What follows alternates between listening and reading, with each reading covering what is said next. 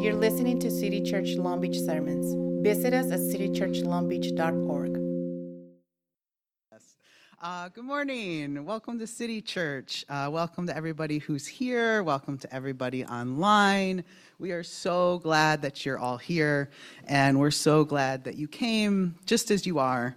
And if you sort of try to put on a little extra, I invite you to just take it off and just be whoever you are. So, especially if you're at home, take off whatever you want. It's fine.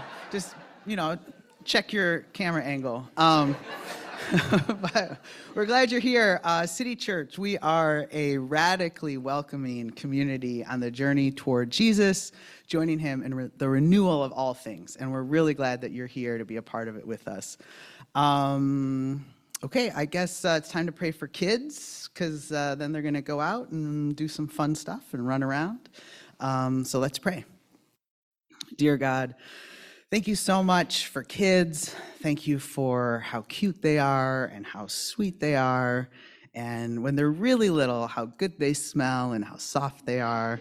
And thank you for their warm little hugs. And I pray that you help us to be patient, us being parents and aunts and uncles and teachers and just general adults in the village. Help all of us to be patient and caring and loving and compassionate. Help us to think before we speak.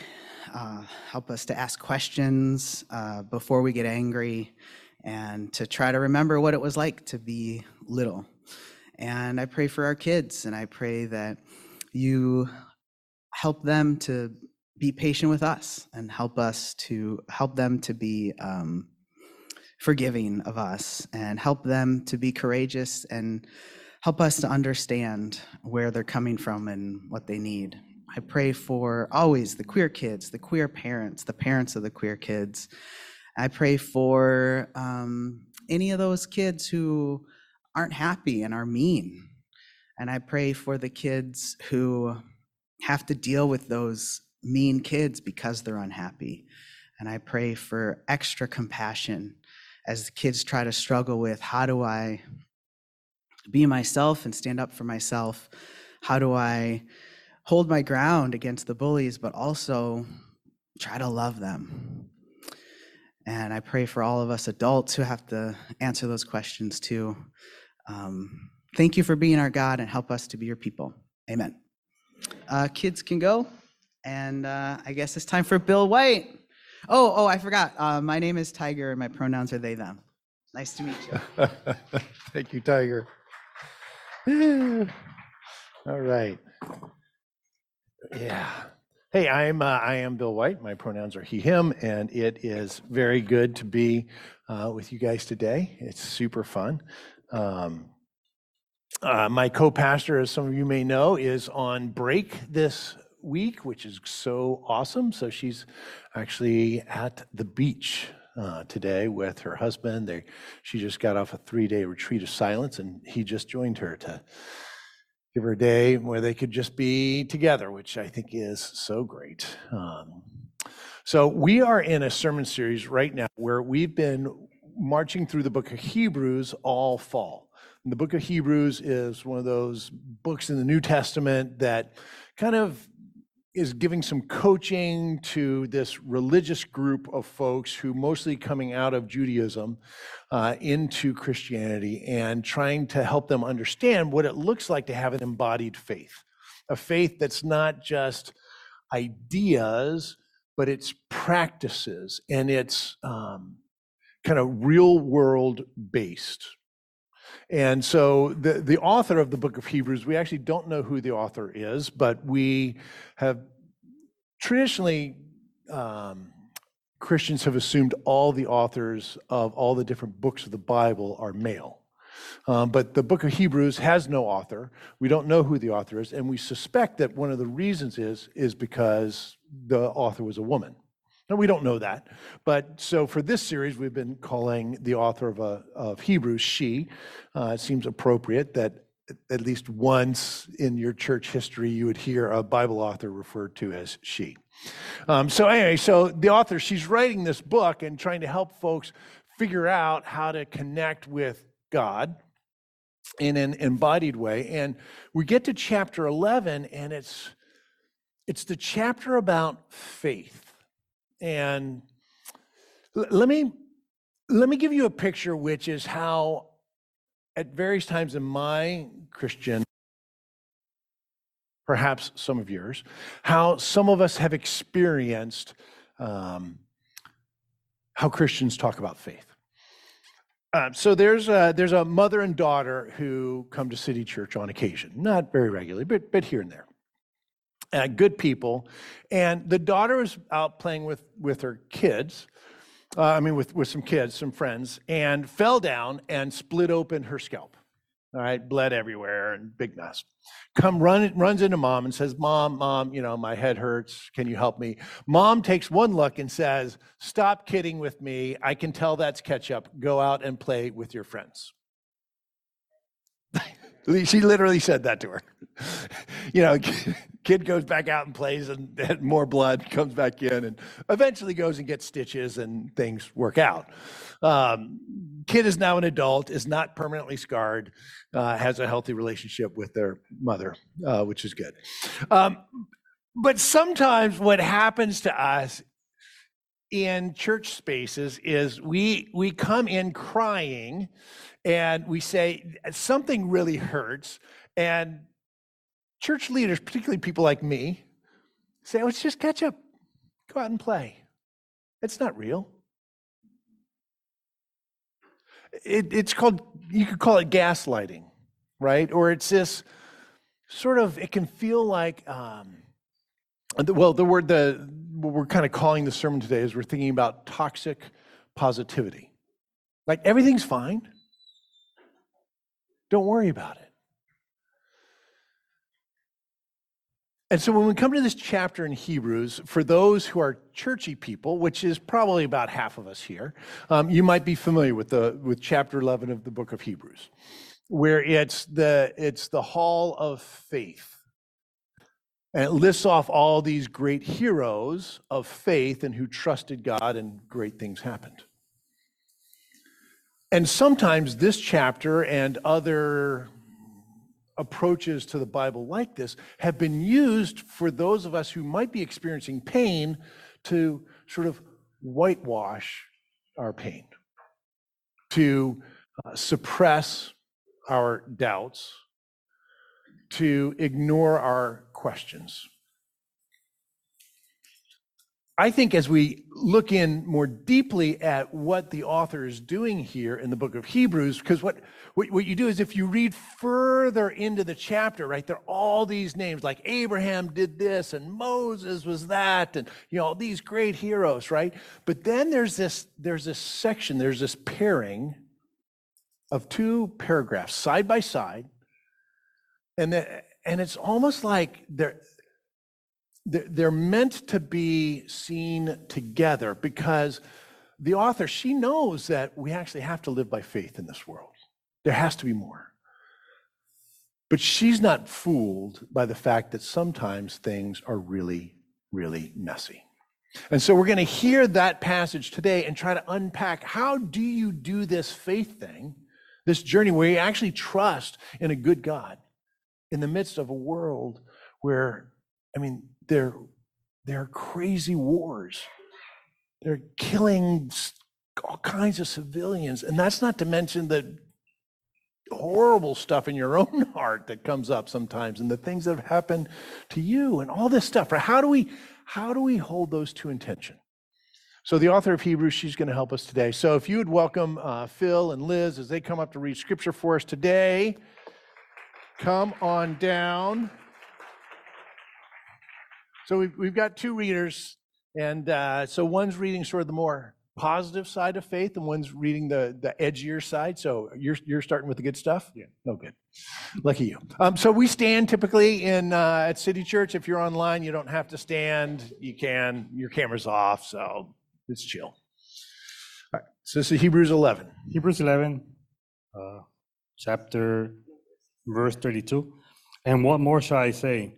I do not have time to tell about Gideon, Barak, Samson, and Jephthah, about David and Samuel and the prophets, who through faith conquered kingdoms, administered justice, and gained what was promised, who shut the mouths of lions, quenched the fury of the flames, and escaped the edge of the sword, whose weakness was turned to strength, and who became powerful in battle and routed foreign armies. Women received back their dead, raised to life again.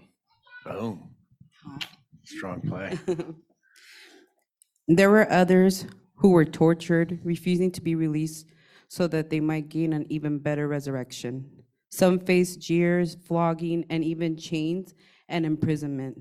They were put to death by stoning. They were sawed in two. They were killed by the sword. They went about in sheepskin and goatskin, destitute, persecuted, and mistreated. The world was not worthy of them. They wandered in the deserts and mountains, living in caves and in holes in the ground. They were all commended for their faith. People of God, this is the word of God. You may be seated. Thank you, guys. That was great. That was perfect.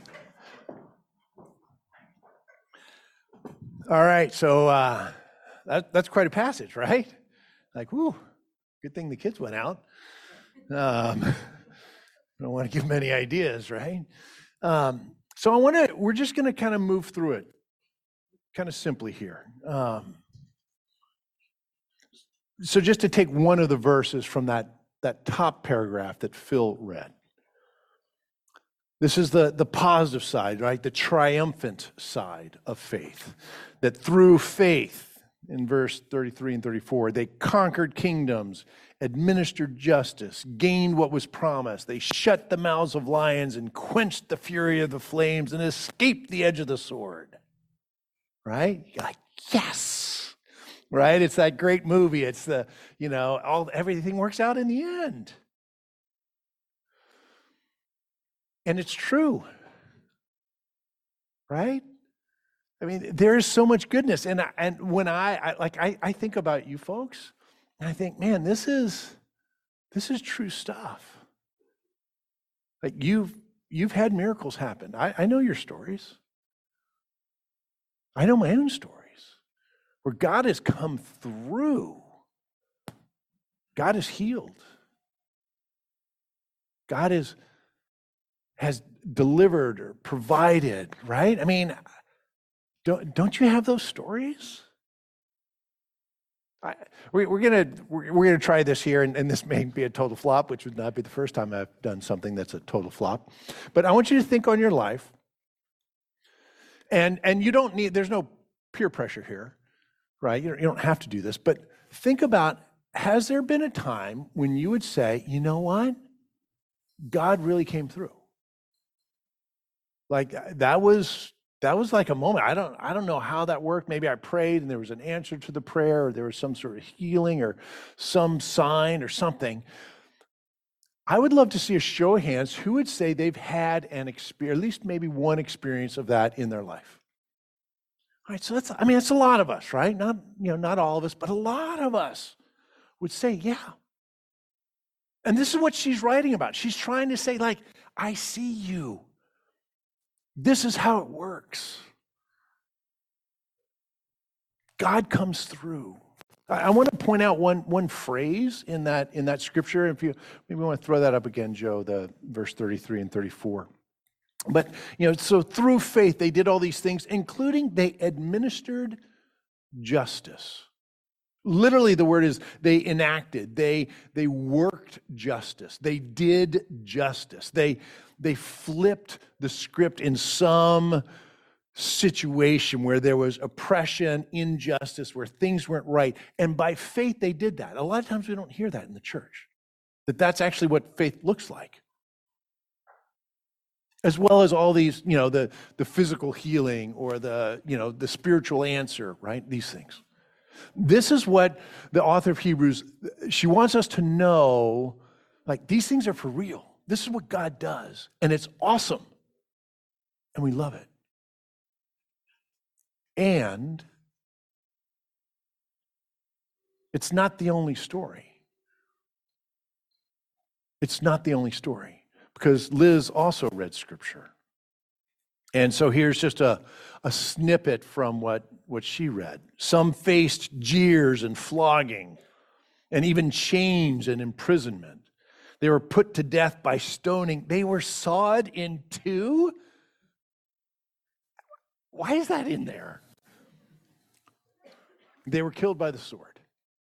Remember in the verse before, they were delivered from the sword, and here they're killed by the sword. I mean, this is not pretty stuff. Right? This is folks who are facing all kinds of bad things. Personal crises, situational things, global things. I mean, this is you in your maybe it's in your classroom or in your school district, in your corporation or in your small church, or in your extended family where you prayed this week. This week you prayed. And God did not give you the answer to solve that problem. And you felt it. You felt the pain, right?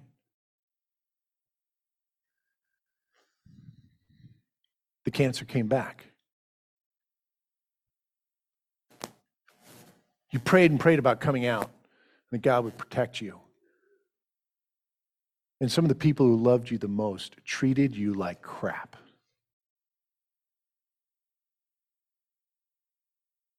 You've been praying, sometimes even fasting, like skipping a meal, either because you're so anxious about it or because you're like, man, I want to set aside that time. I want to pray about this crazy war in Gaza and other places. And the tanks kept rolling.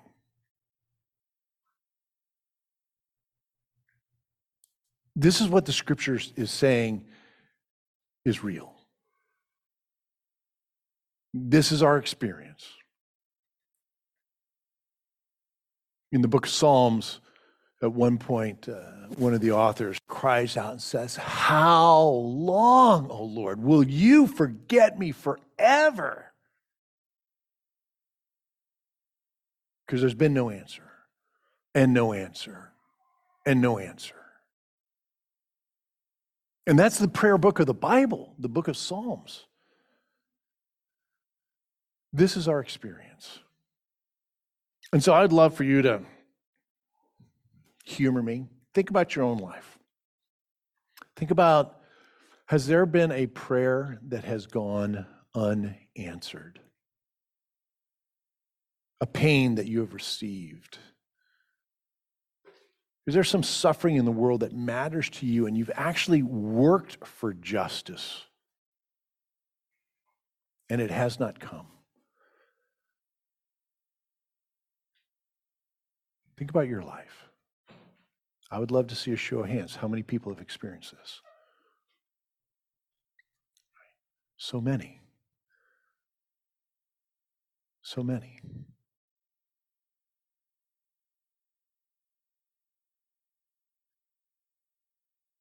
And we get to just sit with that.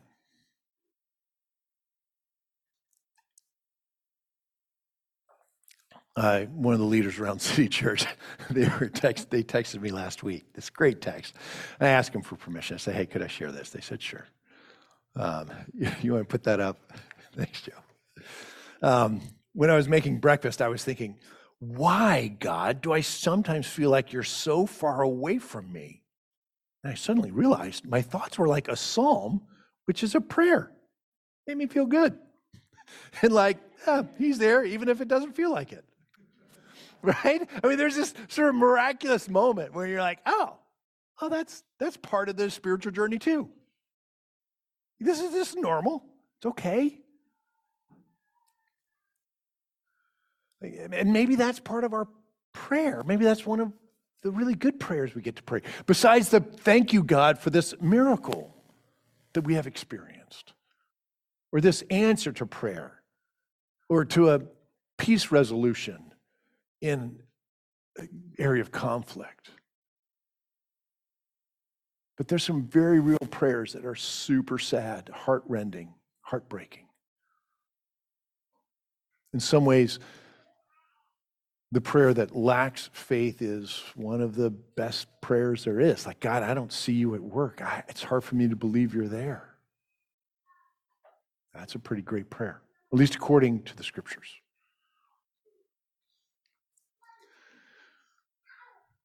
So the trick is, in this, is that the last verse of the sections that Phil and Liz read for us today is Hebrews 11, verse 39.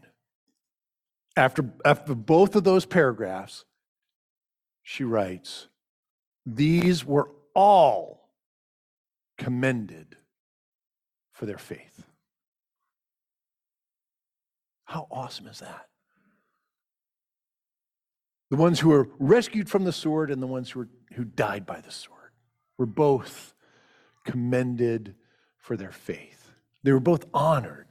Their experiences were validated. Like, yes, you are still faithful.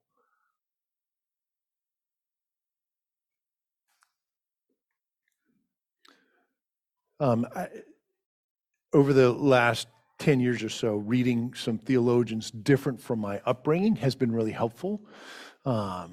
There's some liberation theologians who I've experienced kind of later in my life as being better able to hold the tension of these than some of the theologians I grew up on in my spirituality, which tended to be more one-sided, more triumphalistic, right? That all is good. It's always good. So one of those is James Cone. He's sort of the father of America on the American side of liberation theology. He writes this 50, 60, 70 years ago. Suffering naturally gives rise to doubt. How can one believe in God in the face of such horrendous suffering as slavery, segregation, and the lynching tree? Under these circumstances, doubt is not a denial, but an integral part of faith. It keeps faith from being sure of itself. But doubt does not have the final word. The final word is faith, giving rise to hope. Somehow they can live together. These two stories of faith and miraculous answers, and faith and no miraculous answers. And sometimes the doubts and the questions and the difficulties, they're actually integral to what it means to actually believe. So one of the folks who learned from James Cone, maybe you're familiar with James Baldwin, just a remarkable thinker, theologian, activist. Read his stuff. But he's facing the reality of being a black queer man in America when civil rights are just not a thing. Gay rights are just nowhere even on the horizon. And he's looking at this experience of being dismissed, of being gaslit, of kind of the toxic positivity. And he experienced it particularly in the church. He was a minister for a little while. Boy, he really has some things to say about the church, which we should listen to. But he wrote this at one point. He said, I think it's better to know that you don't know. That way you can grow with the mystery as the mystery grows in you. But these days, of course, everybody knows everything. That's why so many people are lost. Right? There's a sense of, I want to have all the answers. It's so uncomfortable for me when you show up in my life and your life is falling apart, and I really don't want it to splash over here. When you've got these questions and God didn't save your mother, even though you're a teenager and you were praying and she should have been saved, but she wasn't. And so I want to dismiss that. And so I have this nice, clean, kind of postable on social media, just trust in God, all will be well. And I'd sort of just push the pain away.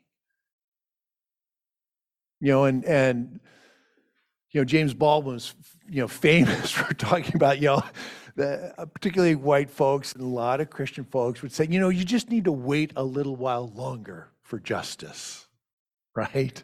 I've been waiting. How long am I supposed to wait? Are you just going to one day just wake up and sort of give it to me? Like, is that how this works?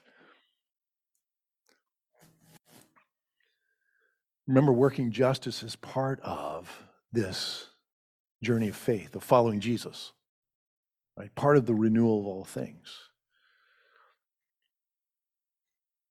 But too often we, particularly those with more privilege than others, or with a religious faith that has somehow insulated them from the world, we just say, oh, that just looks like ketchup. And we smile and send them back out to play. But ultimately, faith is less a clear certainty about a set of doctrines and more a deep grounding in being loved. And the quest for certainty so often is a distraction from the deeper work of knowing who you are in Christ, that you are the beloved of God. And somehow it's in that mystery of God does answer prayer and God doesn't answer prayer. Of the miracles do happen and the suffering is still here. That's where we sit, here in the middle, and we hold that tension. I was driving back from the desert this morning, and my wife, we were talking in the car, Katie and I were, about this stuff, and she said this. I said, I was driving, would you mind texting me that, honey? Because I think I might. You're kind of helping me with the sermon. Thank you for preaching it.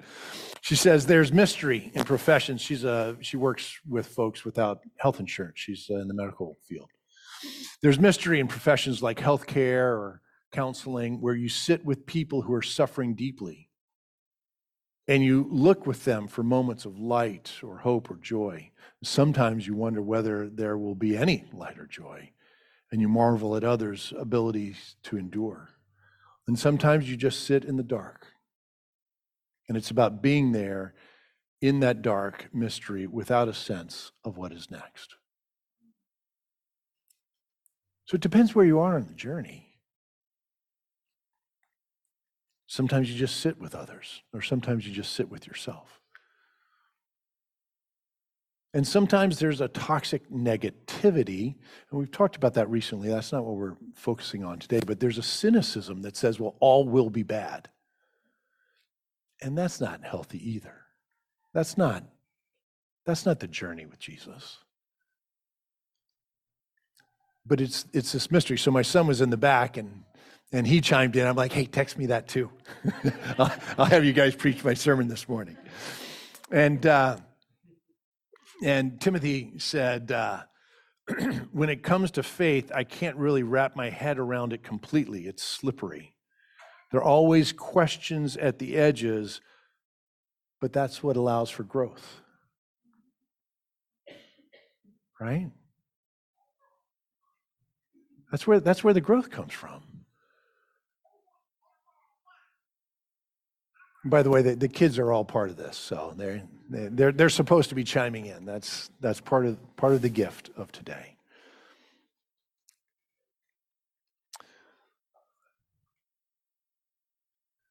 Sorry, they're not like super clean, clear answers today in this text, but you heard the text read. There are remarkable deliverances, and there are stunning moments of agony. And yet Jesus is real, in it all. Because again, faith is not a clear certainty, but rather a deep groundedness. It's less about thinking and more about knowing. And knowing in the biblical sense, not knowing your times table, right? But it's me. I know my son, right? I know him. And that's what faith is. I'd like to invite up our friend David Mercier, who's going to finally bring clarity to all of this. So if you'd welcome David.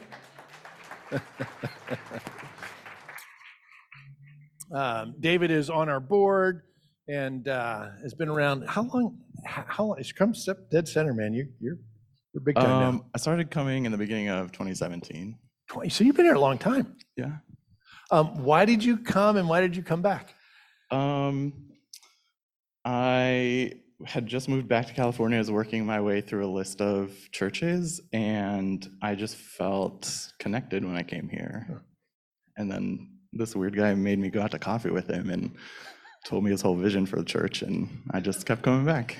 All right. So, and what were you, at that point in time, what were you doing for a living? I was officially a missionary with a conservative, small nonprofit that was based in Indiana. All right. And what did you guys do? They still do, but I worked with foster children and orphans in Russia. Okay. All right. Great. So David, for those of you who know David, you're a positive guy. Would you call yourself an optimist? I've always thought of you as an optimist. Yeah, I would refer myself as an optimistic person. Okay. So when has that worked well for you? And maybe when has that not worked so well for you? I would say, like, I approach most things with, like, it'll work out, or like I can figure this out as we go. I am a planner, and I do like to know what's on the horizon, but like, when you asked me about this, one of the first things I thought of was when I bought my first house and I broke my lawnmower, and I was like, oh, I can take this apart and figure out what's wrong with it. And I've never worked with an engine before in my life. It is so nice to be an optimist. You actually just think, yeah, this is going to work out fine. YouTube was there for me, so we figured it out. All right. And when has it not worked out so well for you? Or does it always work out?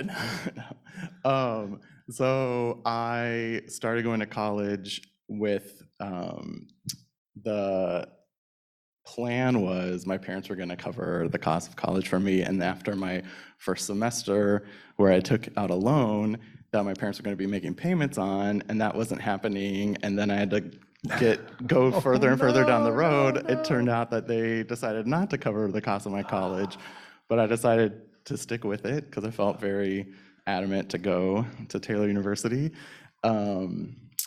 And then it ended up taking me almost 14 years to pay off all of my debt for that. Oh man, I'm sorry, dude. But, it kind of worked out, I guess. After 14 years of struggle. Okay, all right.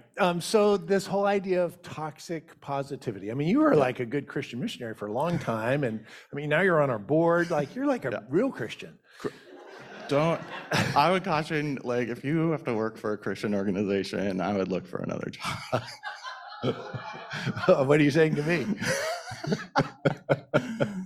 Okay, all right. So have you had some experiences where you felt like you were gaslit or kind of this, like, oh, everything is going to be positive, was sort of used against you? Yes. So I would say, like, most of the time, if I'm going to approach you to clear the air, get, work something out, like, I've probably in my, alone have given you a lot of chances and forgiven you, forgotten a lot of grief before I'm actually coming to you to sort whatever that tipping point is, There was one time where I was living in Russia and I had a roommate that was a part of my team, and it was the first time I had a roommate in like 8 years, and didn't get to pick this guy, and he was like 8 or 9 years younger than me, so it was a lot of like It was a struggle. It was a I struggle. was We'll like- just leave it at that. Yeah. It was a struggle. And tension was building over the several months, and finally I called my boss back home in Indiana and was like, I can't, I need to leave. Like, we're done. I'm done here. And I'd been working with the organization for like 9 years at that Oof, point. wow. So my boss decided, like, we need to have a Skype, this is pre-Zoom, and hash everything out, like air everything and like work through it. And so we did all of that, and we got to the work through it part, and he was like, okay, so now you guys need to forgive each other, and we're not gonna end this call until everyone can say that they have a happy heart. And my boss was He like, said happy heart. happy heart. Okay, happy heart, Happy people. heart was like a daily phrase in the organization. A happy heart. So that was easy for the Him. guy who's like 9,000 miles away and not stuck in this tiny apartment for another 4 months. In winter. In winter, yeah. And we weren't supposed to be out after dark for safety. So that was a very rough. Right. time, Okay. yeah. There you go. And tell us, like, what do you, like, when you think about some of the negative stuff, like the pain, the suffering, stuff in the world. I mean, you have a warm faith, right? You love God. That's super evident in your life. You love to pray. What do you do with that stuff? How does that? Does it take away from the positivity? Does it sort of integrate with it? Is it separate? Like, just share just a little bit of your story. Yeah. I think and simply as I could put it, love outweighs pain or suffering in my thought process. I think practically that's a lot of there's a lot of moments of wrestling with how do you hold that, I think it's really complicated if you approach it with faith has to be black and white. Like, I don't think you're gonna have a resolution if that's how you're approaching faith. But I think when I read the Bible and I walk away with love is the what's the word? Overarching theme of all of the books. And then I also,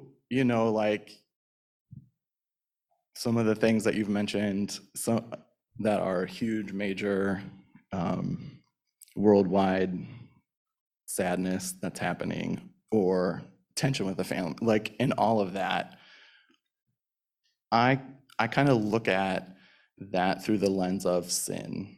Sin is corrupting this, sin is corrupting that. And thinking about God as like a parent figure, there's going to be time where there's hurt and there's pain, but the foundation there is love. And that's what keeps me positive. That's what keeps me going, knowing that, focusing on that. So good. Typically when we invite people up, we also give them the opportunity if they would like to ask a question. Yes. I can't believe we do this, but we do. So if you had a question, great. If not, it would make me happy. So it's been a long time since I've sat down and tried to evangelize somebody with, one of my awesome thought processes and conversations. But I would be curious, like, when you're having a conversation about faith with somebody who is only focusing on, like, why do the bad things happen, or why does God allow these bad things to happen? Like, what do you give them to think about, or what's like a way that you approach that to kind of help them start to shift away from, like, that everything bad in the world is being allowed to happen? That's kind of easy. I don't feel like, why do I need to answer that? Yeah. Whew. I would say I've definitely shifted a lot over the years. I used to have kind of my set of answers. Think about this and think about this in this scripture. And I think now I just kind of, yeah, tell me more. That does sound really hard. Yeah. And yeah, I'm not sure I understand why. There's a lot of suffering in the world. And I mean, and this is me, but like, I'm a big fan of Jesus and feel like, he was called in one of the prophecies that he was a man of sorrows and well acquainted with suffering, or well acquainted with grief. Sometimes I'll mention that. I think more and more now, I don't. I just like, yeah, wow. Yeah. That is, what's that been like for you? And I don't know, for me, it just seems like sometimes just being with someone might be better. Yeah. I don't know if that's evangelism, but it feels like love. Yeah. Thank you. Thank you. I can go now? Yeah, you can go now. Oh, man.